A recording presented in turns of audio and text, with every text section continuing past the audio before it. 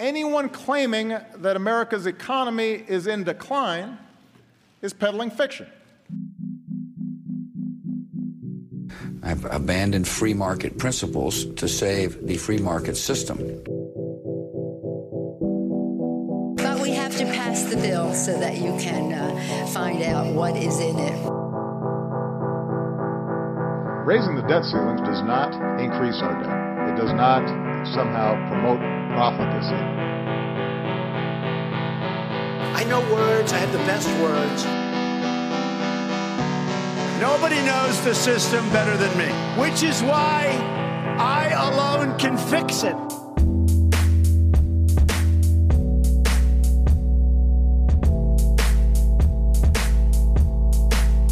Hello, hello. What's going on, everybody? Welcome back.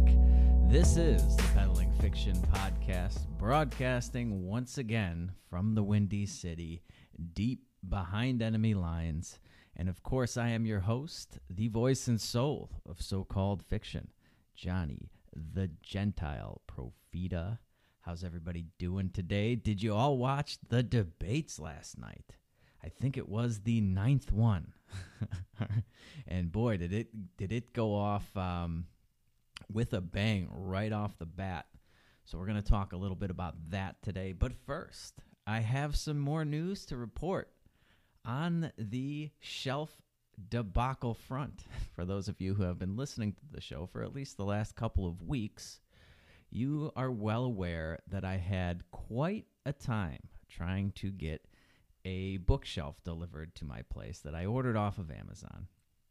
And the first person I ordered it from was using the United States Postal Service to deliver the shelf. And long story short, they failed miserably 3 or 4 different times on 2 separate orders. And 3 weeks later, I finally just decided the hell with it. I'm canceling and I'm going to order a new bookshelf from a different person. And that came within a couple of days. And then a couple of days ago, this was all at the end of January is when I started this whole debacle, right? And I think the day before yesterday, I finally got an update from the United States Postal Service on the 2 separate orders of bookshelves that I had placed that they were supposed to deliver. They hadn't delivered any of them. And I hadn't heard from them. It'd been about 3 weeks since the first order, maybe a little longer. And they were supposed to be sending me updates on where my package was all the time. It was this whole thing. You can go back and listen to those episodes. There was probably a 3-week period where I started off the show with a rant about shelves. And I got a text saying that my shelf was delivered. Okay, so I go down. And apparently all these obstructions and everything that was preventing them from delivering it the last 13 times, those were now magically gone. And I had, despite canceling each order, I canceled the first order like 3 weeks ago. I canceled the second order about a week and a half after that. I got 2 more bookshelves delivered. So they finally made it. About a month later, after I placed the first order, I got 2 bookshelves from canceled orders. And I don't know. I don't know what I should do now. Should I open up a furniture shop is my question. Because I have those 2 bookshelves. I have 3/4 of the bookshelves from the other order that they just sent me to because I needed to replace 2 of the shelves that came damaged in the order. So I got 2 and 3/4 bookshelves. I also have a mirror, like one of these big Art Deco mirrors from another whole issue years ago that I've just been hanging on to. I don't know. Maybe I missed my calling. I should cancel the podcast and just go into furniture dealing because I have like half a storeroom worth of stuff already that I need to get rid of. So if anybody's looking for a bookshelf, hit me up on Twitter at @PeddleFiction. Maybe I can work something out for you. It's a nice looking shelf, if I do say so myself. And I'll give you a hell of a deal on it. You just have to come and get it. I will not be sending it to you USPS. But anyway, so yeah, I got a bunch of bookshelves now, and I don't know what the hell to do with them. Taking up more space in my condo. But anyway, that's enough about me. let's get into these debates, shall we? I don't know. I think a lot of people were watching last night's debate, even though it was the 9th one, and these are just the most insufferable thing on the face of the earth. But it was the first one with former New York Mayor Mike Bloomberg, a.k.a. Mini Mike. Mini Mike was on the debate stage, and, you know, the very diverse debate stage at this point. I just sat back and reveled in all the diversity that was up there. You know, we had an 80-year-old or so Bloomberg, an 80-year-old Pocahontas, an 80-year-old Jewish guy from Vermont, right? You had another white guy from Indiana, and then some white woman from Minnesota. I think that's it. Oh, yeah, and then sleepy, creepy Joe Biden, who's 80 going on 180.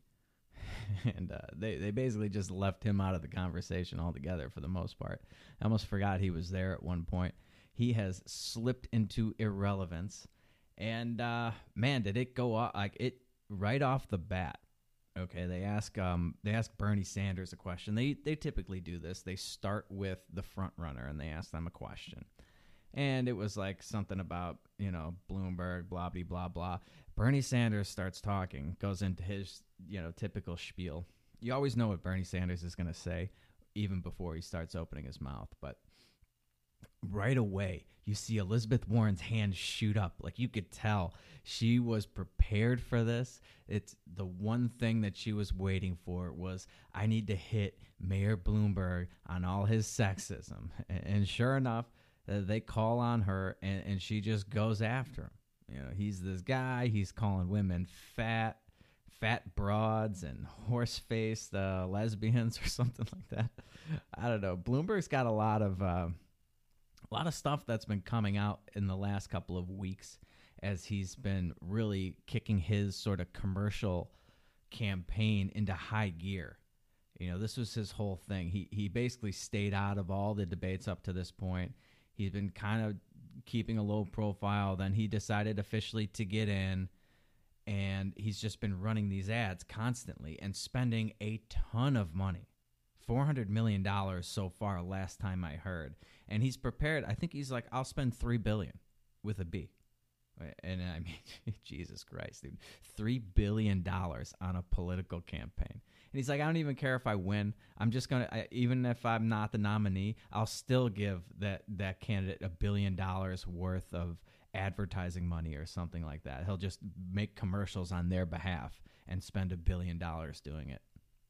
He's just got an insane amount of money. That is his one claim to fame. The one thing that he can really beat over the head Donald Trump with is that he's a bigger billionaire by far. Like Donald Trump, maybe he's got a few billion, maybe he's got 10 billion. We don't really know. But Bloomberg's got like 50 billion. He's got so much money that he can just spend $3 billion on a pointless political campaign and not even think about it. That is truly what they call FU money.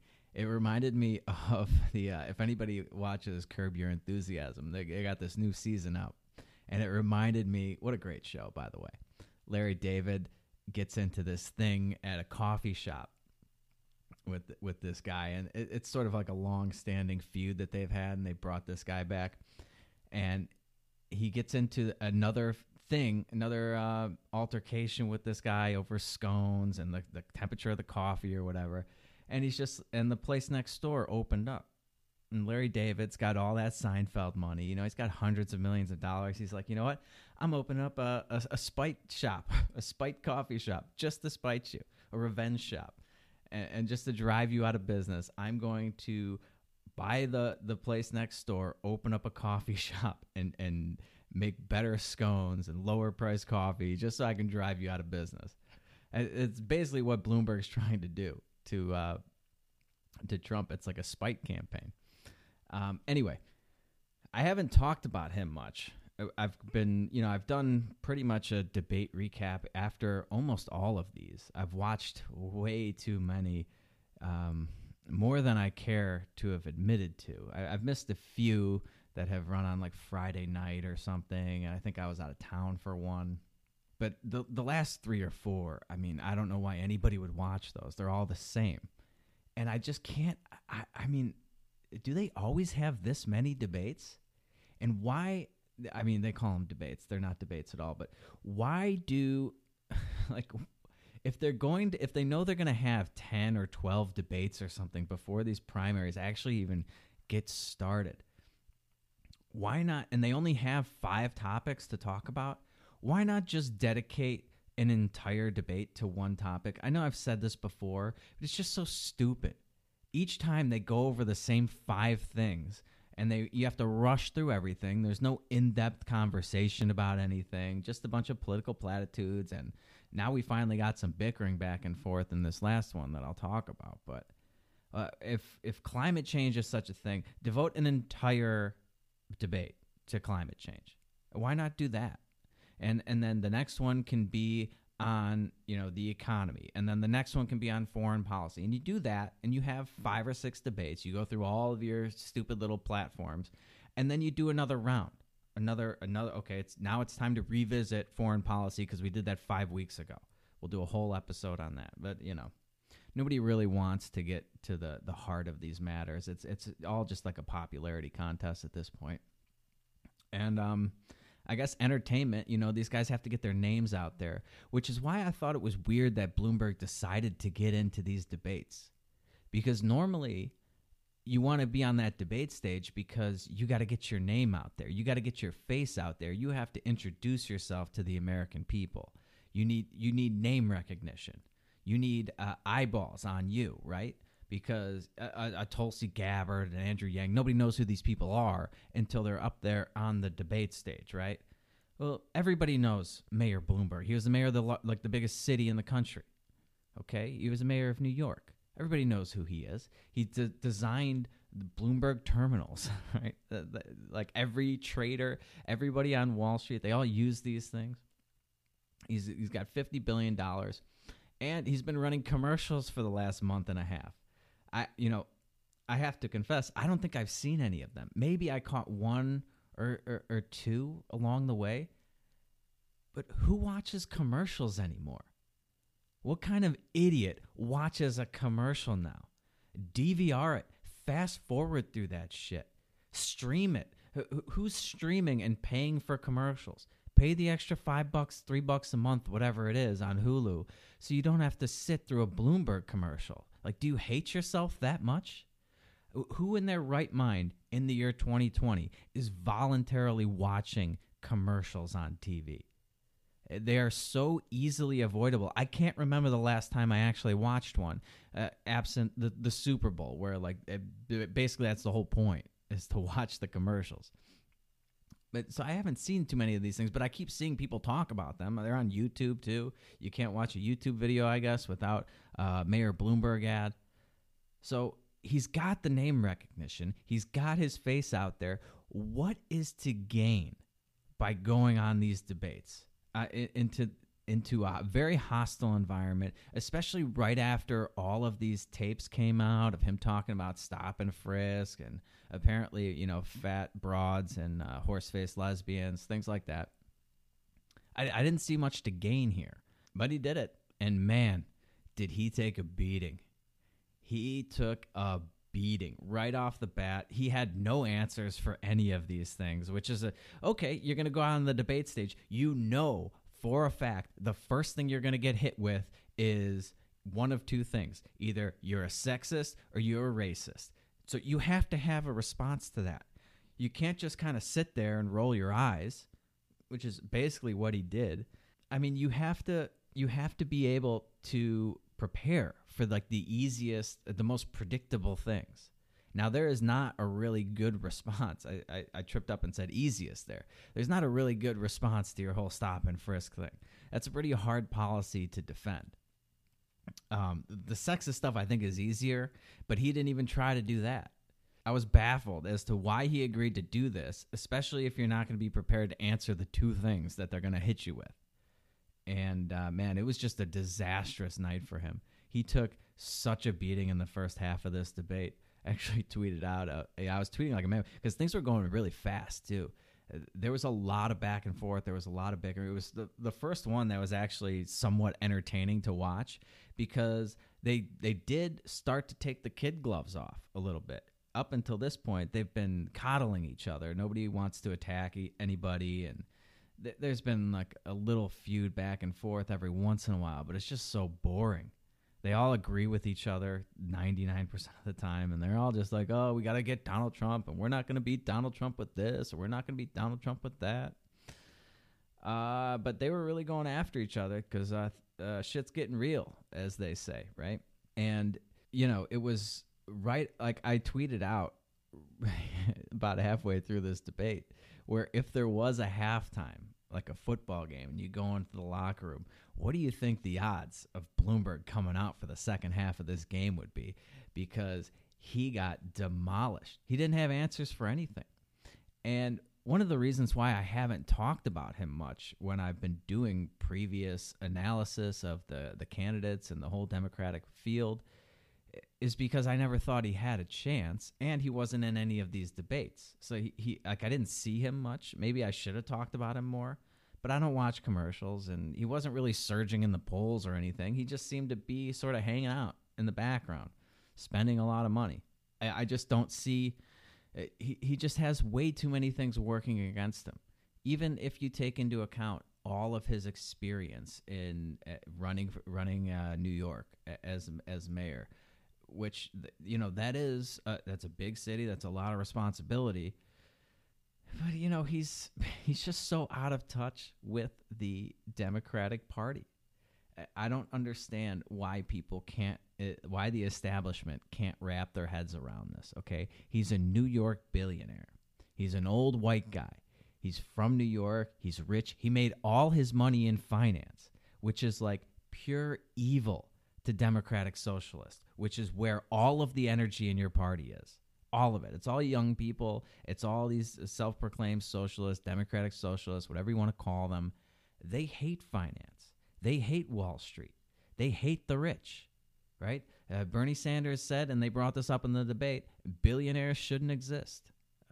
Okay, so here's a billionaire from New York that got rich in finance. If they had holy water, they'd be throwing it all over Bloomberg because he represents pure evil. And the other thing is, there's something pretty hilarious about this because he's a Republican. He's a Republican billionaire from New York running as a Democrat, potentially against a Democrat billionaire from New York running as a Republican in Donald Trump. You can't make this stuff up. They're two sides of the same coin, basically. And then the other thing that's hilarious is that Mayor Bloomberg has all these very authoritarian, almost totalitarian, paternalistic policies where he wants to, ban sugary drinks or limit the size of a drink that you could buy and like the candy and stuff like that. He hates fast food. He hates junk food. And Donald Trump lives on that stuff. Just lives on it. If Bloomberg gets the nomination and Donald Trump doesn't come out on the debate stage drinking a big gulp, I will be thoroughly disappointed at this point. Thoroughly disappointed.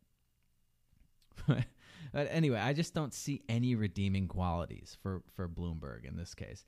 Not only does he have all the rich stuff working against him, and he's like a lispy, sort of effeminate, a Jewish guy. Like Jews don't do too well in political campaigns in the United States. Bernie Sanders is the closest a Jew has ever gotten to the presidency.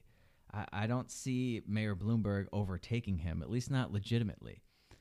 And now that he's getting more involved in these things and he's on the debate stage, all of these sort of skeletons are coming out of his closet. They're starting to dig up a lot of dirt, and maybe they've just been sitting on it. They've had it this whole time, and they've been waiting for him to get more involved.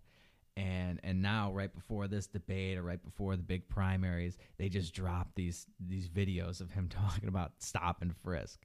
And you got to hand it to Bloomberg, man. He was very candid with his words back then. He's not exactly politically correct when he's talking about this stuff. And my God, does it not play well. I mean, good luck getting the black vote after you're on tape talking about how we need to throw them up against the wall and frisk them. I mean, in what universe can something like that be overcome by Democratic voters? Not even just the black voters, but all of them. I mean, they scream on and on about all this racism, all the institutionalized racism and the prison pipelines and all that stuff. And, Trump's supposed to be the most racist guy ever. I don't even recall him saying anything like that. And Trump would have a field day with this. You don't think Trump is just going to hit him over the head with this stuff over and over again? And, even if Bloomberg, because he's trying to walk these comments back now, he's trying to talk, he basically talks out of both sides of his mouth. On the one hand, he cites the crime statistics, and he's like, well, look how much crime went down. It was cut in half or whatever. Violent crime was cut in half under my tenure. And then on the other hand, he's like, well, we did too much of this, and I really should have had a better handle on this thing, and it got out of control. And it's like, well, which is it? Did you do too much of it? Because if you do less of it, then you can't point to the crime statistics as proof that it was a good policy. And if it was good policy, why wouldn't you do more of it? So you can get him coming and going on this. He's really caught between a rock and a hard place. You can get him for the policy in the first place and how wrong it is to just be profiling people and stopping them on the street, violating their rights and strip searching and frisking them. And then when Bloomberg tries to, defend the policy and talk about how great the statistics are, yada, yada, yada, well, then he's a flip-flopper, right? Because he's going to, when you tell him how bad the policy is, he's going to be like, yeah, I shouldn't have done that. And then he's going to start talking about the statistics, and it's like, well, which is it? You don't stick to your guns now. You back off what you think is the right policy, what's working, what's helping bring down crime, just because people are criticizing you. You don't have the stomach or the guts to stick to your guns, whatever. Mini Mike, he's not just small in stature. He's small in testicular fortitude as well. Yeah, these things, I mean, you can just write this stuff yourself. But this is probably just the tip of the iceberg. I'm sure there's a ton more that he said over the years that's going to come out. And you either have to own it or denounce it. If Donald Trump taught us anything, just own it. They're going to label you a sexist or a racist either way. Own it and talk about the benefits as you see them to whatever policy. Or if they're going to label you a sexist, own it. Okay, grab them by the pussy. All right. I mean, Donald Trump never walked that stuff back. Remember when they opened up that debate? What's her name? Megyn Kelly. It's like, Donald Trump, you have called women fat pigs. Only Rosie O'Donnell, right? I mean, Donald Trump won that exchange immediately. Bloomberg just sort of sits there and takes these punches. And, man, he just looked terrible.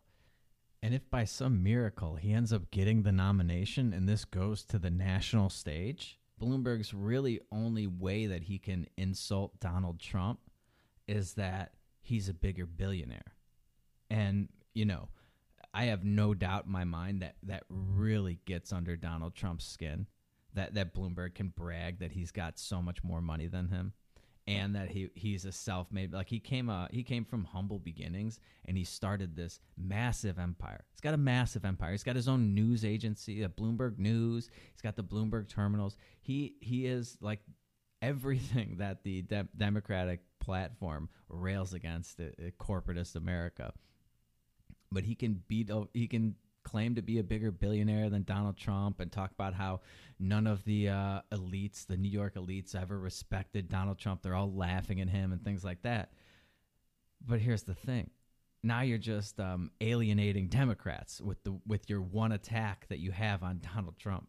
You think Democrats are proud of the fact that you're a billionaire like 5 times over more than Donald Trump? You think that talking about how elitist you are and how Donald Trump's not really that rich is going to play well with the Democratic Socialists of America? I don't think so. He's the epitome, like I just said, of this evil corporatism that controls everything. He has his own news company. He is apparently not allowing his journalists to cover him in the news or the other Democratic candidates, so he can be fair. They can only cover Donald Trump, is my understanding. And he's out there buying the election, right? That's what Bernie Sanders keeps criticizing him for. Bernie Sanders just has the worst arguments. I mean, the entire Democratic platform, every candidate is running on promising to give away all kinds of free stuff. They're going to wipe the slate clean on student loans. They're going to provide free college. They're going to provide free health care for your entire life. Andrew Yang, he's no longer in it, but he was straight up promising cash in exchange for votes. He's going to give you $12,000 if you voted for him. $12,000 a year in perpetuity. How's that not buying the election, or at least attempting to, right? And this is just yet another problem with democracy.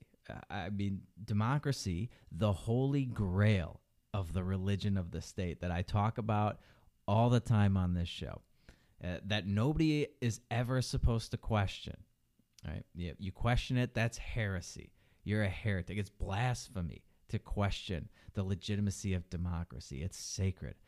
And of course, that's only because it doesn't hold up to the slightest critique. The slightest amount of critical thought or scrutiny, and democracy folds like a cheap suit. If you go back and listen to my prior episodes where I've covered this topic, I don't see how anyone could listen to those episodes and believe in democracy when I'm done with it.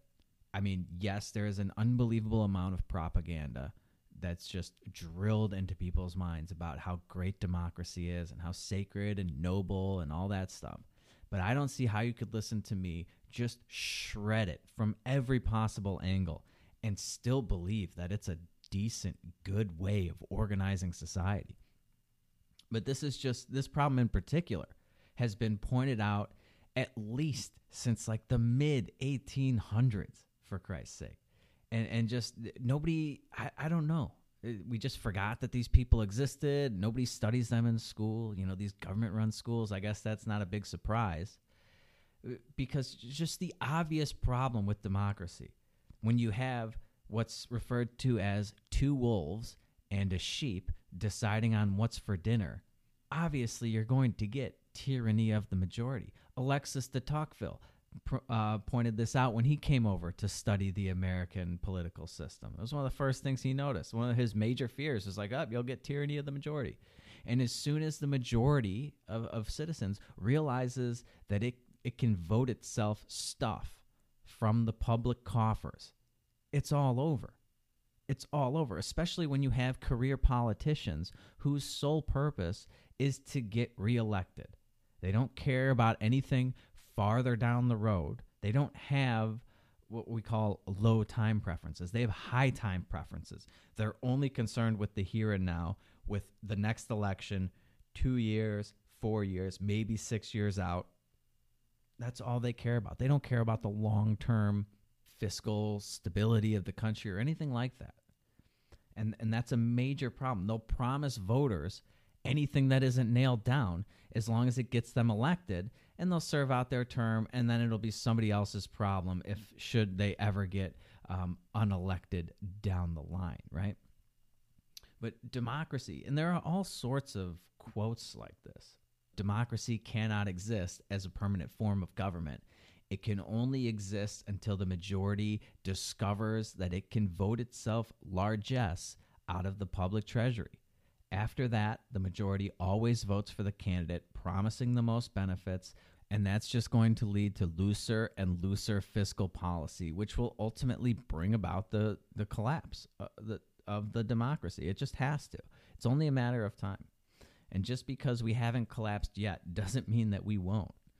So not only do you have the problem of the majority of the population being able to vote themselves other things from the minority in the population, but you also have politicians who realize that, hey, I can bribe these people with their own money, which is what they're doing here.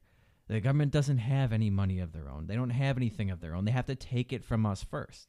So once they realize that, hey, I can give you all this great stuff, and we're too stupid to realize that we're going to be the ones supplying it to them. We're being bribed with our own money. Well, then there's no limit to what they're going to promise us. Of course, they're going to promise everything, and none of it has to come from them. It all comes from us. So what do they care how much they take and how much they give away? Frederick Bastiat, in my mind, one of the greatest thinkers, philosophers, economists, it really hits the nail on the head. And this was like 200 years ago, okay? And I'm sure you've never heard of him. If you have, I would bet my left arm that it was not in some sort of government-run education system. But if you have not heard of Frederick Bastiat, you should really look into some of his work. He's done amazing things on this. But what he was quoted saying, and this is back in like mid-1850s, something like that. Early 1820, something like that. I think he died in 1850. When plunder becomes a way of life for a group of men in society, over the course of time, they create for themselves a legal system that authorizes it and a moral code that glorifies it. That was Frederick Bastiat in the early 1800s. He was a free market economist, a classical liberal French author, and could he have been any more right in that regard? I submit to you the United States of America, a legal system that authorizes it, taxation, the whole Constitution, the way they interpret these things, everything that they do, all the voluntary compliance, all this stuff, the legal system that authorizes it, and a moral code that glorifies it. Bernie Sanders is glorified for how generous he's going to be, right? All these Democratic candidates, they have the moral high ground because they're willing to steal from those that they deem less deserving of all the wealth that they've accumulated. And they're going to give it to those that society has deemed morally as more deserving. I don't see how you can look at our system today and not see that that's exactly what has happened, right? Our society glorifies the fact that politicians will take from a certain sector of society in order to give to others. The whole moral code glorifies it. And that's why libertarianism has such a hard time gaining any ground in today's society. Not only do we have a legal code that authorizes all this immoral theft, but morally it's perfectly acceptable to everybody now because they've managed to brainwash everybody into thinking that this is now moral. This is what's right. So libertarians are fighting this on two fronts. And that's why we get so much pushback on all this stuff when we say things like taxation is theft. You get a lot of pushback on that because our entire society now revolves around this thing.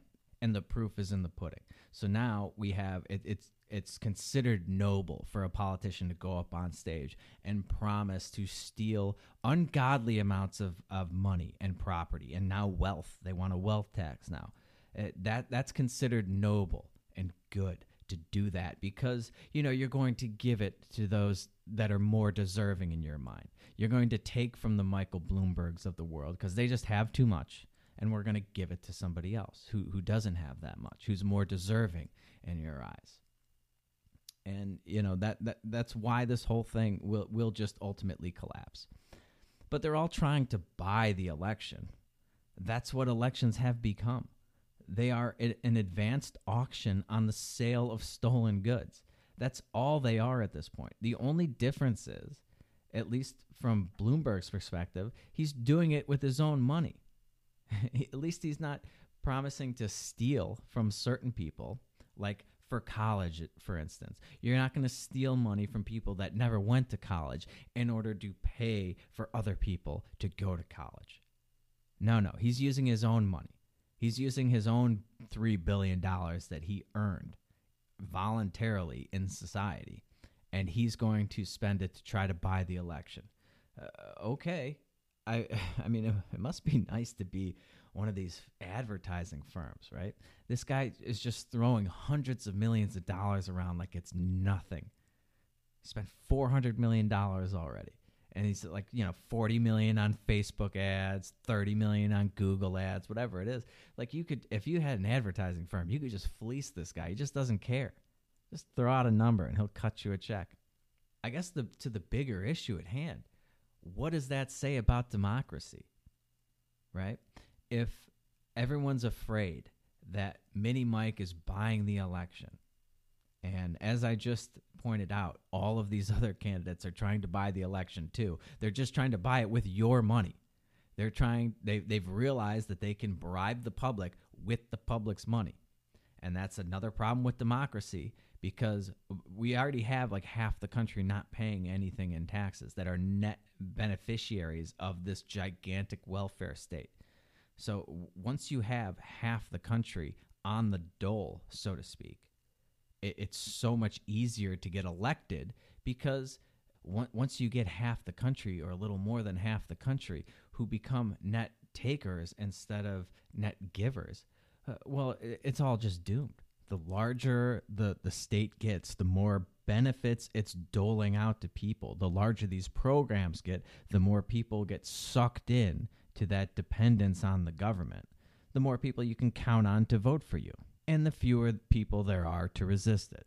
This is another reason, we talked about this on the last episode, that Alexandria Ocasio-Cortez wants to expand the level of poverty, the definition of the level of poverty, to $45,000 a year or something like that, so that more people get defined as poor in this country and therefore subject to benefits, and then they don't want those benefits taken away once they start to get them.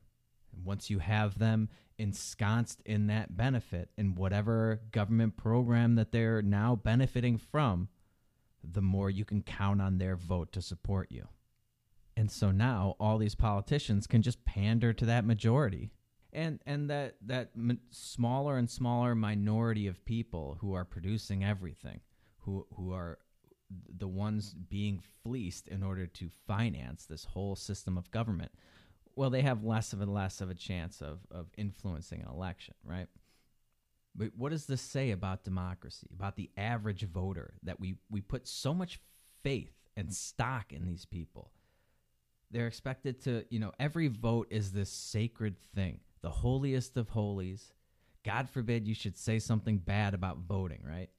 Well, who the hell are all these people that make up their mind? If Bloomberg's buying the election through all his TV ads and things, who are these people that make up their mind and decide where they're going to cast that precious vote based off of a 30-second television commercial, or an even shorter YouTube ad, or a Facebook ad? I mean, is this the holy sacrament that we're all supposed to revere, where a bunch of idiots plop down on the couch with their bonbons in front of the appropriately named idiot box, and they're watching The Bachelor or The Bachelorette or some other god-awful reality TV show? They see a 30-second Bloomberg ad, and that's going to be the deciding factor. That's the extent of their knowledge on these subjects, what they see on TV. All these complicated policies and decisions that we ask voters to make on economics, finance, foreign affairs, science, healthcare, all this complicated stuff that in the fantasy land of democracy, we pretend the average person can make informed decisions on all of them. And that the politicians not only know all this stuff, but they have plans and their platforms accurately reflect the proper way of addressing all these issues. All of them simultaneously. Okay, so a couple of TV ads and computer ads ought to cover it, right? And people make up their minds based off of that. I mean, if they didn't, believe me, people wouldn't be spending billions of dollars on these ads every election cycle. But this is our precious democracy that nobody can criticize, where the candidates are determined by voters persuaded by television ads and caucuses full of coin tosses. Okay, that's quite a hill to die on. And it just goes to show you the effectiveness of all this propaganda. I mean, there's nothing more propagandized in today's day and age other than the sacredness of democracy. Now, I think what Bernie and company are really complaining about, more so than all of the money that Bloomberg is spending on ads and things like that, is that he's been able to get the DNC, the Democratic National Committee, to change their rules and allow him into the running and into this, onto these debate stages where under their old rules, he wouldn't have been able to do that. But, he's been throwing around so much money. I think he gave them like $300,000 right off the bat, right before he decided to formally announce his candidacy. And he's been throwing around money ever since. So I think that's their big complaint, is that he's able to influence the DNC into changing their rules, which isn't fair. And that's how he's buying the election, apparently. I mean, at least that's an aspect of it. And that's just another flaw in this whole system. It's just another nail in the coffin. Okay, so he's been bribing the political party, and the DNC's been changing their rules to allow him into this race every step of the way. Okay, I'm sorry, but there's actually nothing illegal about that. There's nothing really wrong. I mean, maybe you think it's wrong. You might not like it. But the fact of the matter is, these political parties, Republican Party as well, they can literally do whatever they want in terms of how they decide who their candidate for president will be. They can change the rules at any point for any reason. There is nothing written in the Constitution guaranteeing you a political party to choose from and talking about how those political parties must operate and determine their candidates in certain ways. No. These are private entities that decide for themselves. They could just decide, regardless of the voting, that this is going to be the candidate. They could just throw out all the votes, be like, no, we just decided that this guy is going to be the candidate for presidency. And there's really nothing you can do about it. Of course, they'll be a little more covert about how they go about sort of screwing their candidates that they don't want out of the nomination, so that you will continue to play into their game here. They can't push it too far, which is why the Republicans, when Donald Trump was dominating, they were flirting with the idea of changing the rules and taking him off the ticket or whatever. But he was so popular that their whole political party, the whole entity itself, would collapse if they tried to steal that from Donald Trump, because he was just crushing everybody. But if it's close, if it's relatively close, and the DNC can finagle their way into getting their guy or their girl in, they'll do that. And then they can hide behind somewhat like technicality or whatever, and you guys will come back next time around and you'll continue to play into the game. So not only can you buy the votes of the people, but you can buy the influence of the two most influential political parties, and you can use them to finagle you into the ticket, or even better, prevent the people's choice of their candidate from ever winning the nomination. Okay, this sounds like a great system, doesn't it? This is the sacred democracy that we're all supposed to hold in such high regard. Just remember, every vote is sacred, every vote counts, our democracy is sacred, and all that other crap. You just keep telling yourself that, okay? You just keep telling yourself that. But anyway, if the DNC was smart, in my opinion, they will let Bernie Sanders take this nomination. It's clearly his to lose at this point. He is the clear front runner. I don't see anybody else that can possibly compete with Donald Trump at this point, or even just get the nomination. None of these other candidates, including Bloomberg, has a shot. Mayor Pete, he looked pretty good last night. He was the only one. As usual, he's got this pretty down. He sort of lets everybody else look like an idiot. Everybody else kind of gets down in the mud, embarrasses themselves or whatever, and then he just looks good by comparison. He's polished. He's well coached. He's fairly quick on his feet. And but he's only polling like 10% nationally, and he's got no black support whatsoever. And I've talked about that on the show before, but I think a lot of it has to do with the fact that he's gay. I don't know too many black dudes that are going to vote for some gay guy, some gay white guy. It's not going to happen. All right. Amy Klobuchar never had a prayer. But if the DNC learned anything from the 2016 elections, and, they probably didn't. I'm not going to give them any credit, at least not yet. But the lesson for them should have been obvious. You go with the radical that has the enthusiastic support of your base. You go with Bernie Sanders. You see, because the moderate Democrats, if there is still such a thing, they will hold their nose and they will vote for a Bernie Sanders if the choice comes down to Bernie or Donald Trump. They will go out and they will cast their vote for a Bernie Sanders if it's framed in such a way where it's Bernie or Trump. And that's what they're left with. Especially given all the propaganda about throwing away your precious vote if you vote for a third-party candidate or something like that. They're not going to just go vote Libertarian because they don't like the two candidates. No. They will go and they will vote party line. Like Elizabeth Warren said, even after she got done just destroying Mayor Bloomberg, which was pretty funny. He's a racist, he's a sexist, he's everything that's wrong in the world. He'd be a disaster. We cannot nominate this candidate. But also I'll support the nominee, whoever it is. Okay. Okay. But they will. They'll go out and they'll vote for him. But Bernie supporters, the fanatics, the people who really believe in something, that think that Bernie is like the second coming of Jesus, and they really believe in his message, and they are buying into it 100%. They'll stay home if you put up another Hillary Clinton. Even more so now because they've been screwed out of this nomination for a second time in a row. We saw what happened in 2016. They lost a lot of those Bernie supporters. Some of them went over to Trump. Some of them just stayed home because they were not going to support Hillary Clinton, even though Bernie came out and endorsed her like a little bitch. Okay, but you're going to lose their support. If you screw Bernie out of this, you lose all of that support. Yeah, sure, you still have the moderate, regular Democrats, whatever.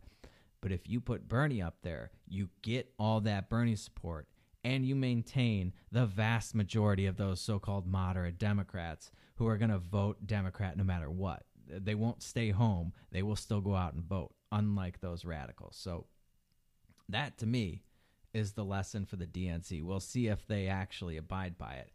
I know Bernie has no friends at the DNC or in Washington, the mainstream Washington establishment. Nobody likes this guy, as Hillary Clinton pointed out. So it's going to be very interesting to see how they handle this. And it does look more and more like it's going to go to a contested convention. But just imagine what will happen if they take this from Bernie and they give it to somebody like Bloomberg, who represents everything that Bernie rails against. Everything. You think they're just going to hold their nose and vote for that? No. They're going to be so disgusted with the system, so angry that they've gotten this nomination stolen from them for a second time, that they're not going to vote. They'll just stay home. And Donald Trump will win again. Yeah, I think that might be the worst case. I don't think they could steal it from Bernie and give it to a worse person than Bloomberg. Mayor Pete's like, all right, this guy's a little more whatever, a little more moderate and can appeal to some more people. Maybe you'll get some Bernie bros to vote for him. I doubt it. But Bloomberg, that's just not going to happen. They had some heated sort of back and forth in this last debate, where Bloomberg had some quick little jabs that he took at Bernie for being a socialist or a communist. He's the number one leading socialist in America, has 3 houses, which was, that's a nice little shot there. I just thought that Bloomberg gave the most pathetic defense of capitalism, and his attacks of socialism, democratic socialism, communism, whatever you want to say. He didn't really take it down. He could have. I think he realizes this stuff, but he just never really went after it. He seems to think that you can just sort of denigrate socialism these days, and that'll be enough. Just like, oh, well, he's a socialist. Oh, okay. You can't just do that. That might have worked with his generation, a bunch of old people who were old enough to remember how much socialism has failed. But you have an entire generation of young voters who think that these ideas have not been tried and failed several times over.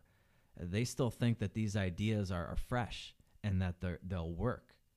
Bloomberg really didn't. I mean, his defense of his company and capitalism in general was pathetic. There's just no other way around describing it. He just looks sheepish up there. Yeah, he didn't apologize for it, but he didn't give like a full-throated defense of it either and say, listen, like this is what I did. This is the good that I've done in the world. And this is the evil that Bernie Sanders' ideology has produced. Nothing along those lines. You know, you got to have this stuff ready to go. If Bloomberg wants to win one of these debates and not just look like a pathetic punching bag, you have to go after it. There's a lot that you can hit Bernie Sanders with. You know, he called him a communist. He's like, I'm not a communist. I'm talking about Denmark. You know, he's always pointing to Denmark or some Nordic country. And this stuff has been debunked a million times. There's a great book on this, actually. It's called Debunking Utopia. I think it's called Debunking Utopia, the myth of the Nordic socialist countries, something to that effect. You should read it. Everybody should read it because...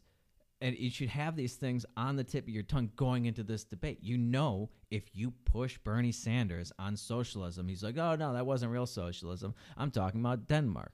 And that before that, it was Sweden or Norway or Finland. He's always pointing to these Nordic countries that they themselves, these Nordic countries come out and say, listen, Bernie, stop calling us socialists. We're not socialists. The prime minister, the Danish prime minister came out and said that. They have much less government involvement in their economies. And this was even brought up in the debates by Mayor Pete. He touched on this. Said that they're scoring higher in a lot of these categories in terms of freedom and liberty in these index categories than the United States. And I think the United States has fallen to like 12th or 14th or something on these lists of freedom. And, you know, a lot of these Nordic countries, they have very high taxes on everyone, and they hide it. The tax burden is hidden. And one of these things that the I forget the author's name of that book, Debunking Utopia. One of the things he talks about is how when he was doing research for the book, that even the people that lived in these countries, like Sweden, Denmark, Norway, they didn't realize what their actual tax burden was. They thought it was like 30%, less than 30%. When in places like Sweden, it was over 52%. And that's not just on the rich. That's on everybody. That's on the poorest people. They pay 52%. So you have to have this sort of ammunition to attack Bernie Sanders with. It's like, okay, you want to be Denmark, you want to be Norway, that's fine. You can try to make that argument, but you have to be honest about what you're saying to the American people. It's not just the billionaires are going to pay for this. No. We're all going to pay for it. Bernie does say, to his credit, he's like, yeah, your taxes will go up, but you won't have to pay your deductible. You won't have a deductible anymore. It's like, all right, but my deductible is not half of my income. So come prepared. Read that book. There's 10 or 15 arguments in that book that just destroy Bernie Sanders' notion of these socialist havens in the Nordic countries. And you can just get 2 or 3 of those ideas and boom, hit him over the head with it. You have to be able to attack him when he says that. You can't just let him get off these platitudes. And if you're Mini Mike trying to make a name for yourself, you just get one little quip in there every once in a while, and then you go back to being a punching bag. There's a million things you could hit Bernie Sanders with that would at least take some of the heat off you for being a sexist or a racist or whatever. And he just didn't do any of that. I did an entire episode on how bad Bernie Sanders is, how he's a charlatan. And by the way, I keep seeing all these people talking about how Bernie is so brave and he has the courage to take on these big corporations and he's trustworthy, he's authentic, blah, blah, blah, blah. And I still to this day have no idea what these people are talking about. Like, what is this based on? He is not courageous at all. He's a spineless coward. He doesn't have the courage to stand up to some college social justice warrior that comes up on stage and steals his microphone. Same thing happened with some topless chicks last week, I think. They're just bogarting his microphone. They're just taking it during a protest. He doesn't have the stones to take on them, but he's gonna take on big oil and multi-billion-dollar corporations, but he can't say no to some college nobody? Okay.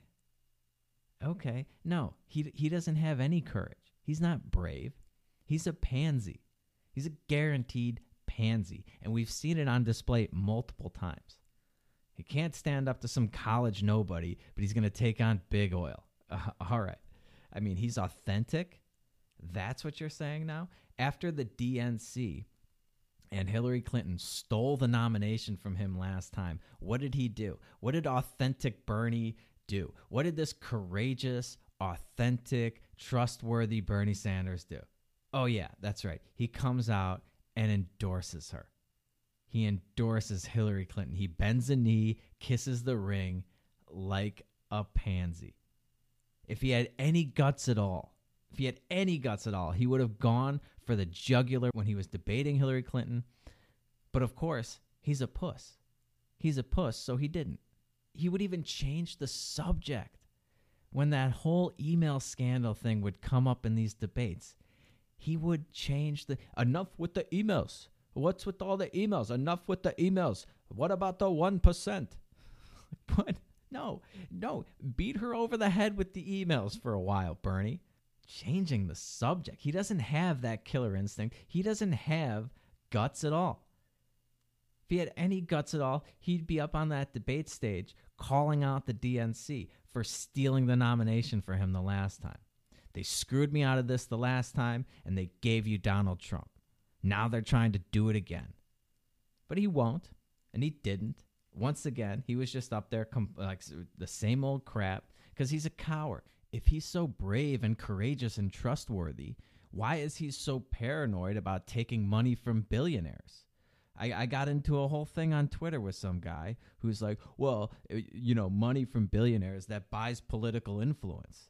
It's like, okay, only if you're a spineless politician with no principles. But Bernie's this courageous guy. He's so brave. He's going to take them on.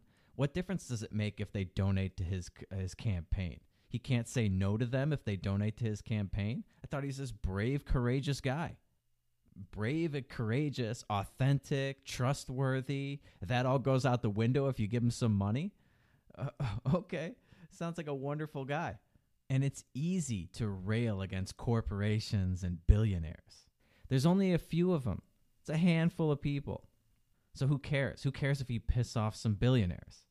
It doesn't take any balls at all to vilify billionaires in today's society, given their numbers, the climate in today's society, and all the propaganda surrounding how evil they are. That's not courageous. That's not brave. What takes guts is to upset the masses, to tell the truth to hundreds of millions of people, to level with the country, to tell them things they don't want to hear. Like everything that I say on this podcast, for example. That takes more guts than anything Bernie Sanders does. It's easy to promise everybody a free lunch, to tell them that you're going to take care of them no matter what. All these programs will still be here for you no matter how much money we spend. And, oh, don't worry, some rich guy's going to pay for it. What's not easy is to look the American people in the eye and say, no. That Social Security thing, that's a Ponzi scheme. There's no such thing as a free lunch. The government can't provide anything to you for free. Anything they have, they first have to take from somebody else. That taxation is theft and therefore immoral. That all these programs are bankrupt and they will not be there for you in the future. That we will be forced to make cuts one way or another. You will not get what's promised to you. You will either lose it through inflation or we will actually have to end these programs because we cannot afford them. That takes guts. Not promising a bunch of fairy tales to naive college kids. Lying about all the great stuff you're going to do for them. Talk about how you're going to steal stuff from the minority and give it to the majority to placate them is not courageous at all. It's exactly the opposite. He's a coward. He's a charlatan. And so I guess it's no surprise that he's the current Democratic frontrunner. You don't win the popular vote by telling people tough, unpopular truths, do you? No, you win that by telling them lies, by telling them what they want to hear, by keeping them delusional. Anyway, if Bloomberg wants to actually win one of these debates and he doesn't want to be a punching bag, I'll give you some free advice. Just own your positions. Own them and go after Bernie Sanders. Forget about Elizabeth Warren. Forget about Joe Biden. Forget about Amy Klobuchar and Mayor Pete. They're all irrelevant. Okay, Bernie Sanders is the clear front runner. Go after him. Throw some bombs. Don't just say, "Oh, you're a communist," or this conversation is going to get Donald Trump elected. No, just shred him. It's easy. It's easy. He's a charlatan. He's not courageous. He believes in all this nonsense, but he doesn't practice what he preaches. He says rich people need to pay more taxes. They need to pay their fair share. Okay, why does he itemize his deductions? Why does he pay as little taxes as possible? Yeah, he's got the 3 houses. All right, what about he claims to be pro-worker? And he was so proud of the fact that his campaign workers were the first unionized campaign workers or something like that. And then it turns out he wasn't paying them the living wage, the $15 an hour that he's always railing about. So they went on strike and they organized against him. Well, what did he do? Well, he attacked them publicly. He retaliated. There's a lawsuit. There's like 3 or 4 lawsuits pending of his employees suing him for retaliating against them for organizing and partaking in union activities. So he claims to be pro-worker, and even his own workers can't stand to work for him. He's never run anything. He's never had a job not in government. He got kicked out of a commune for being too lazy. Imagine the level of laziness that would be required for you to get kicked out of some commune. I mean, the list goes on, and I've gone over this in previous episodes. I don't need to beat this to death, but that's what you need to do if you want to win one of these debates. Just obliterate him. It's easy. Go listen to my episode on Bernie Sanders, and it's all there. I give you all the material you needed to just embarrass him up on the stage, and there's nothing he can say. There is no defense for any of his positions. None of them. Political platitude that you can say to any of those things that I just rattled off. The excuses that his campaign came out against when it was discovered that he wasn't paying his workers $15 an hour were the exact arguments that he will not accept from the McDonald's and the Walmarts of the world.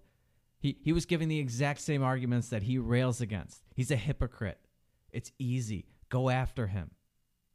Or you can just stand up there and look like a little bitch and let Elizabeth Warren manhandle you. Man, that must be a real rough morning at the Bloomberg household. What good is $50 billion if you don't have any self-respect in the morning? Anyway, I'm way over time. That's our show for today. Guys, if you liked what you heard, do me a favor. Go on to iTunes, give me a 5-star rating and review. Share the show with your friends. Make sure you download and subscribe and listen to every episode. Follow me on Twitter @PeddleFiction. And if you want to become a supporting member of the show, you can go to my website, peddlingfictionpodcast.com. It should be pretty straightforward. And if you can do all that, I will be back to do this all over again. Until then, just remember to keep on peddling that so-called fiction. Peace.